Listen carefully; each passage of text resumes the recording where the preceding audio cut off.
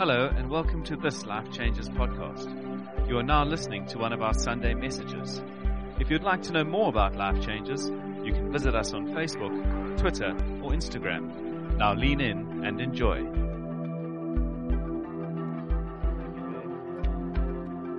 Nice words there. I don't know how I'm going to do this tonight because there's this burger patty smell coming through the auditorium. You guys are really special if you can sit through this because it's really tough. So I've been praying not to do the sermon but to get through the smell this evening, so just so you know. But like Gabe was saying, I'm a married man, I'm a husband, it's my beautiful wife Jen, and I really just want to honor her. She is really, really important in this family. So.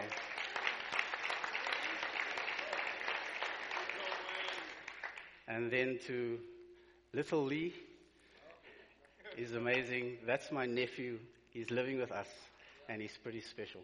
And we love you, boy. We really do. So this evening, and you all know that we are on this series called Jesus Plus Nothing. And while I was reading the scripture, it was really dawning on me, chapter 5, so important in terms of what God is really wanting to say to us this evening. And if you read Galatians from chapter 1 to chapter 6, you'll see that the first two chapters are really biographical. It is something where Paul has to come and really tell them where his authority comes from and how he's exerting that authority that God has given him. So not by man, but by God. So nothing appointed by man, but only affirmed by God. And then we get to the doctrine section, and he starts off chapter 3 by saying, "You foolish Galatians." And this is where he gets into the real nitty-gritty of what the Word is saying to us. And it's so important to understand that when we're talking doctrine, when we're talking theology, it has to form the foundation of our understanding of the kingdom. Because that's where we get who Christ is to us. And then the last two chapters, and I know you've all been waiting because sitting through this for the last five weeks of listening to Jesus Plus Nothing, we get to a section that's called the practical side of things. So we've listened to where Paul comes from and his authority that he has. And then chapter 3 and 4 says, this is what it's all about. And chapter 5 and 6 says, now this is how we walk it out. And that's important. It's the practical side of things. I don't know if there are any doctors here. I know Kerry Null is a doctor. I know in the beginning you studied Kerry Yobert. I promised I'd say Kerry Yobert, and there it goes. Sorry, Mr. Yobert, for that. Kerry Null Yobert, sorry. Anyway, we know that we start off with the history of things, where it's come from. You know, if you've studied law, a gentleman gave me his papers the first year of law, and he said, you study law, you know that it's the history of law.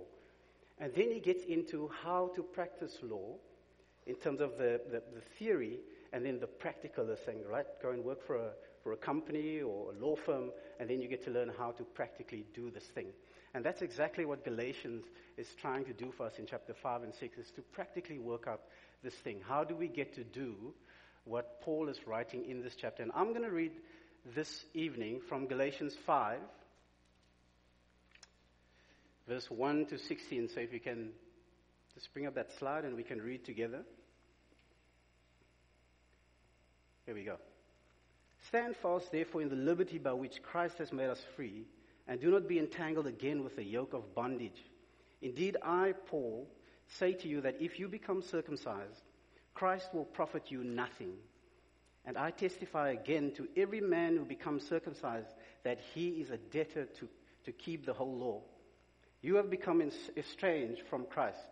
You who attempt to be justified by law, you have fallen from grace.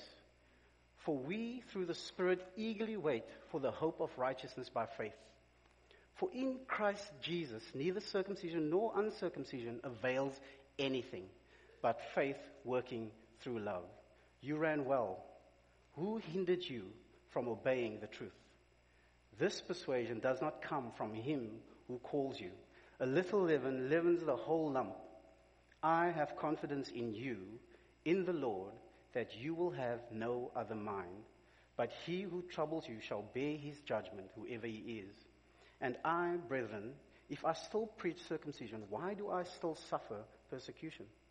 Then the offense of the cross has ceased. I could wish that those who trouble you would even cut themselves off. For you, brethren, have been called to liberty. Only do not use liberty as an opportunity for the flesh, but through love serve one another. For all the law is fulfilled in one word, even in this, you shall love your neighbor as yourself. But if you bite and devour one another, beware lest you be consumed by one another. I say then, walk in the Spirit, and you shall not fulfill the lusts of the flesh. Father, we thank you this evening, God, for your empowering Spirit. Father, we thank you that hearts will be changed towards you. We thank you, Lord, that this evening you will speak more than anything else. And we trust in you, Jesus. Amen.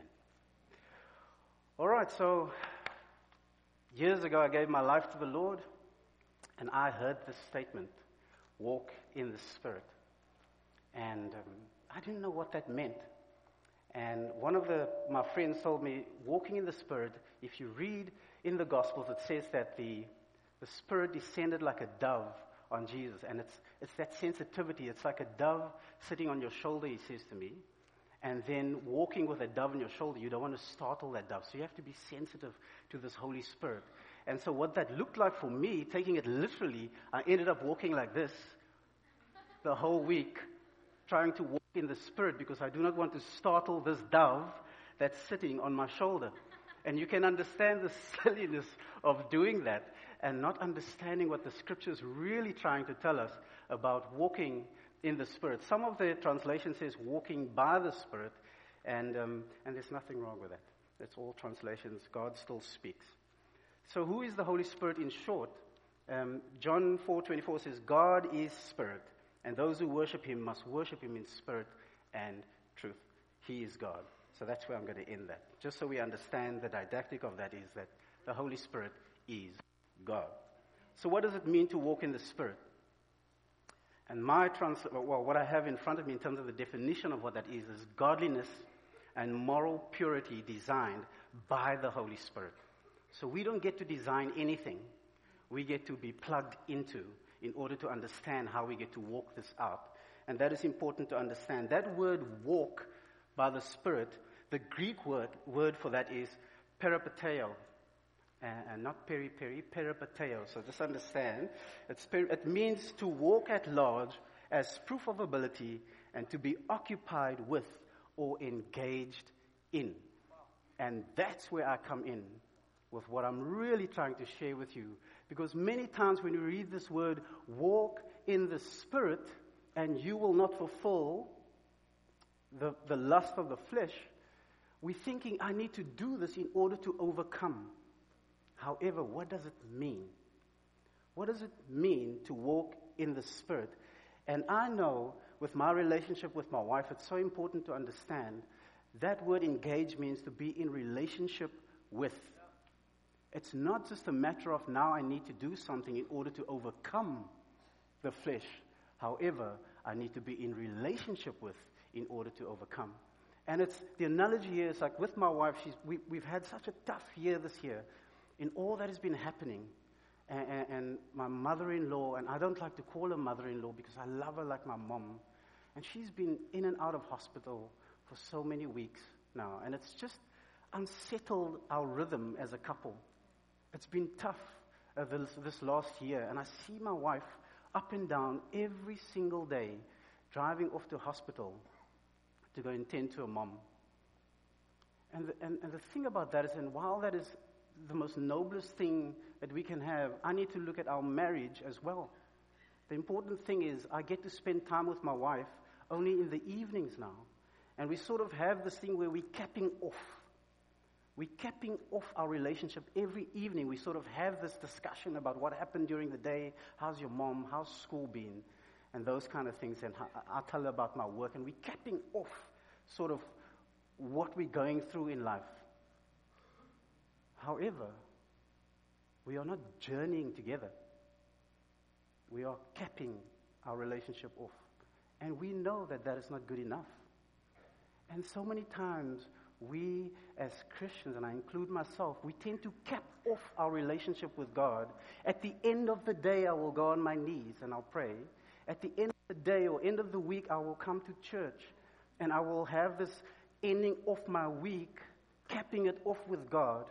However, the Bible says, walk in the Spirit, meaning be in relationship in the Spirit with God, not just capping off this relationship, but living it out with Him and in Him and through Him. So I just thought I'd let you know what that really means to me. When I read this scripture, we are also tempted to say, I don't want to do this anymore, Lord.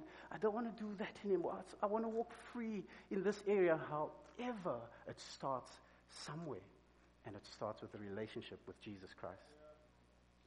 So why does Paul exhort us to walk in the Spirit? Number one, I believe fully that it is to see the beauty of Christ. I can't, if I read this, I can't see anything else. Who inspires you?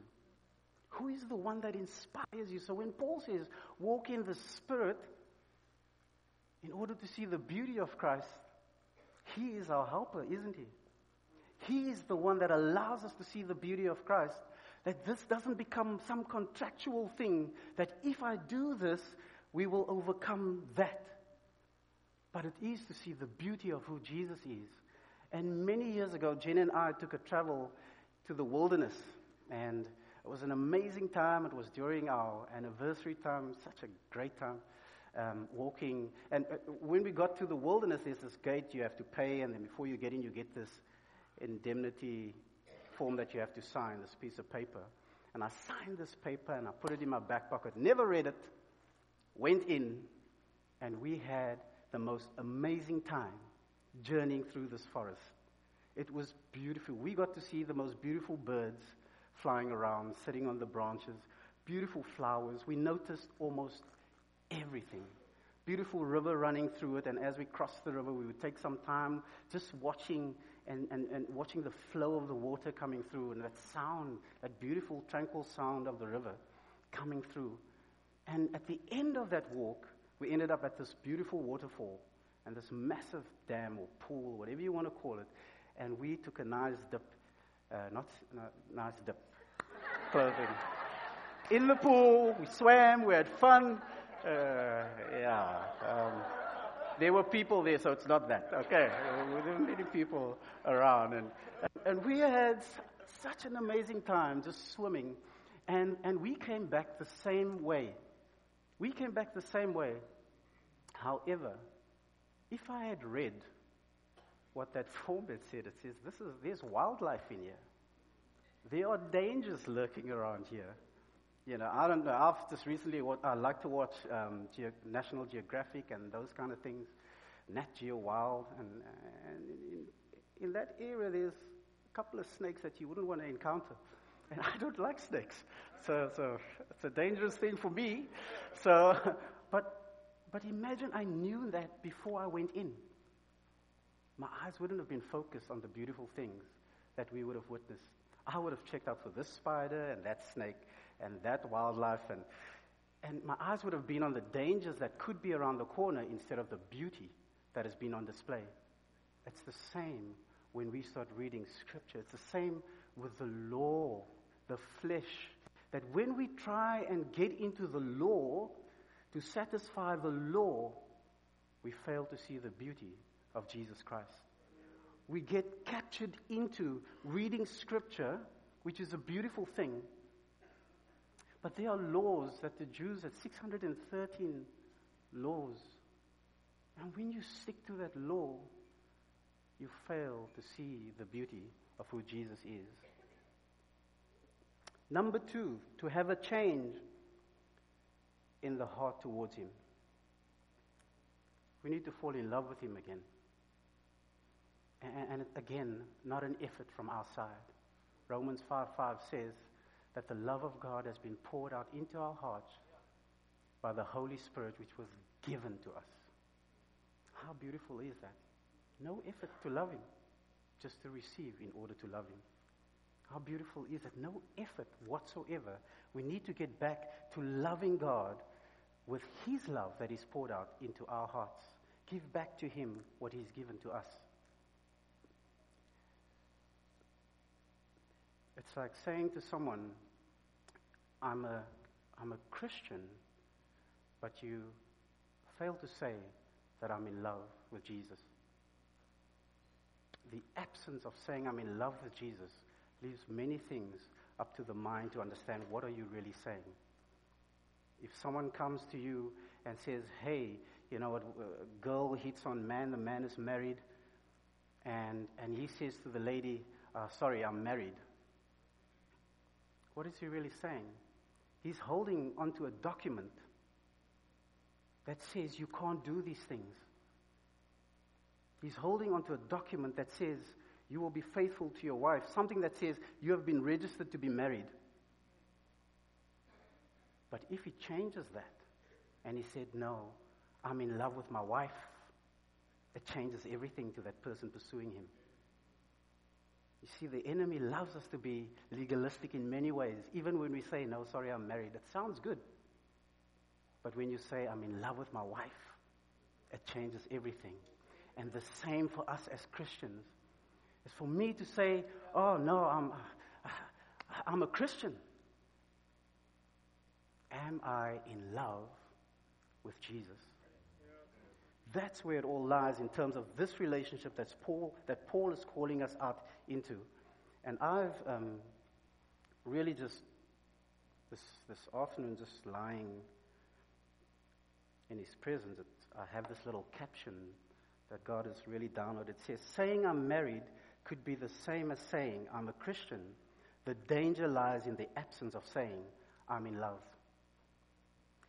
The danger lies in the absence of saying I'm in love. It is love that inspires. It is love that pursues. That's why God, when we are without that love in our hearts and we're so driven by the law of doing things and having to do things, the law is not bad, don't get me wrong. It's just that our efforts shouldn't be on it. But if we are so driven by that, how do we walk in the beauty of what Christ has displayed for us? How do we walk in seeing the beauty of who He is for what He has done? The cross becomes an act instead of a commitment of love. That's what it means.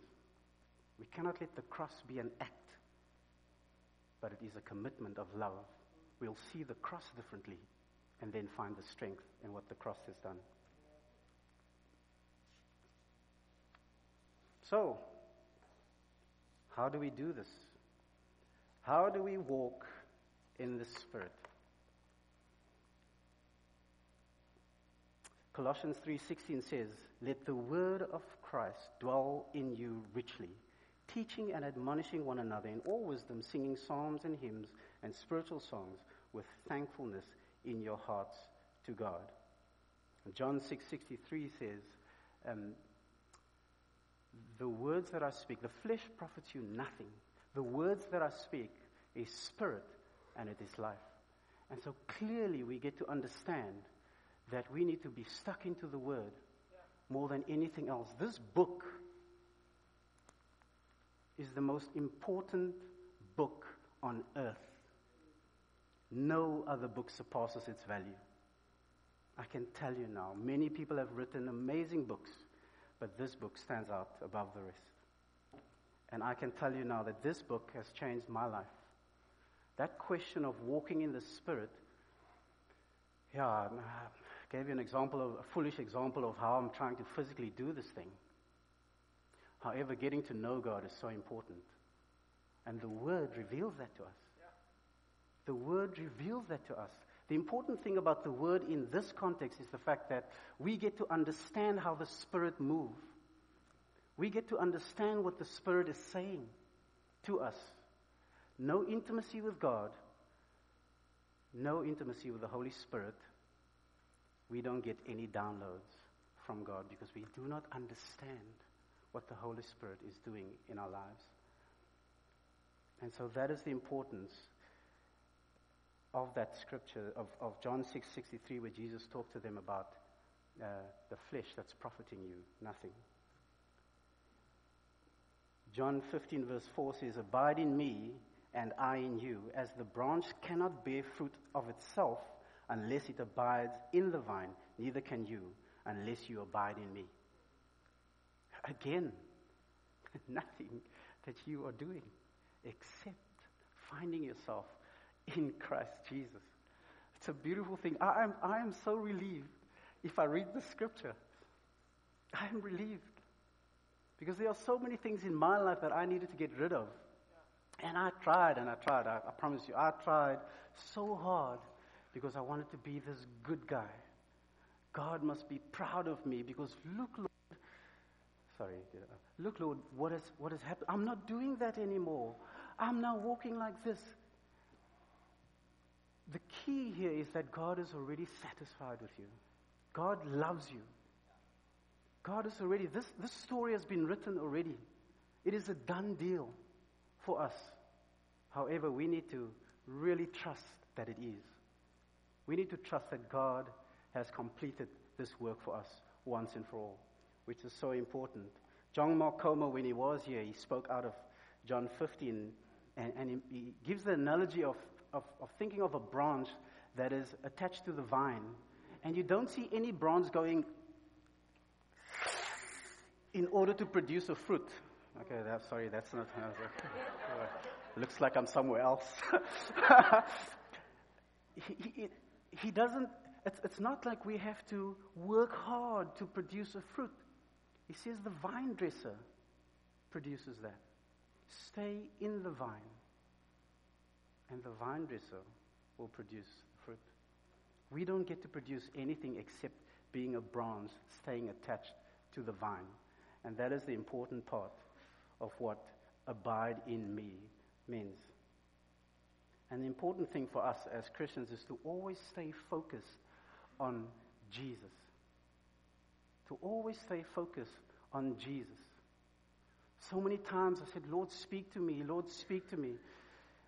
And then I go away and it's like, oh, you didn't speak to me tonight. However, I haven't read my word for 3 days. But the moment I start reading the word, I'm in tune. The Holy Spirit empowers me to be in tune, to know what God is saying. This soup kitchen started with the Holy Spirit impressing upon me to go and feed my people. I can tell you now that when I went out there, the only thing I got right was hearing from God. That's the only thing I got right. After that, it was fix and fail, fix and fail, fix and fail. Because I've done it in the flesh afterwards. It was this effort to do something. No desire at all. But over time, with His grace, He builds this relationship with you as you go in. As you keep on walking, God starts building this relationship. He massages His love, His grace, His mercy, His kindness. All of these things come and you feel it and you say, Lord, thank you. I can go out there. I can do this not because I have to, but because there's a desire in me that you've placed there. And because I love you more than anything else.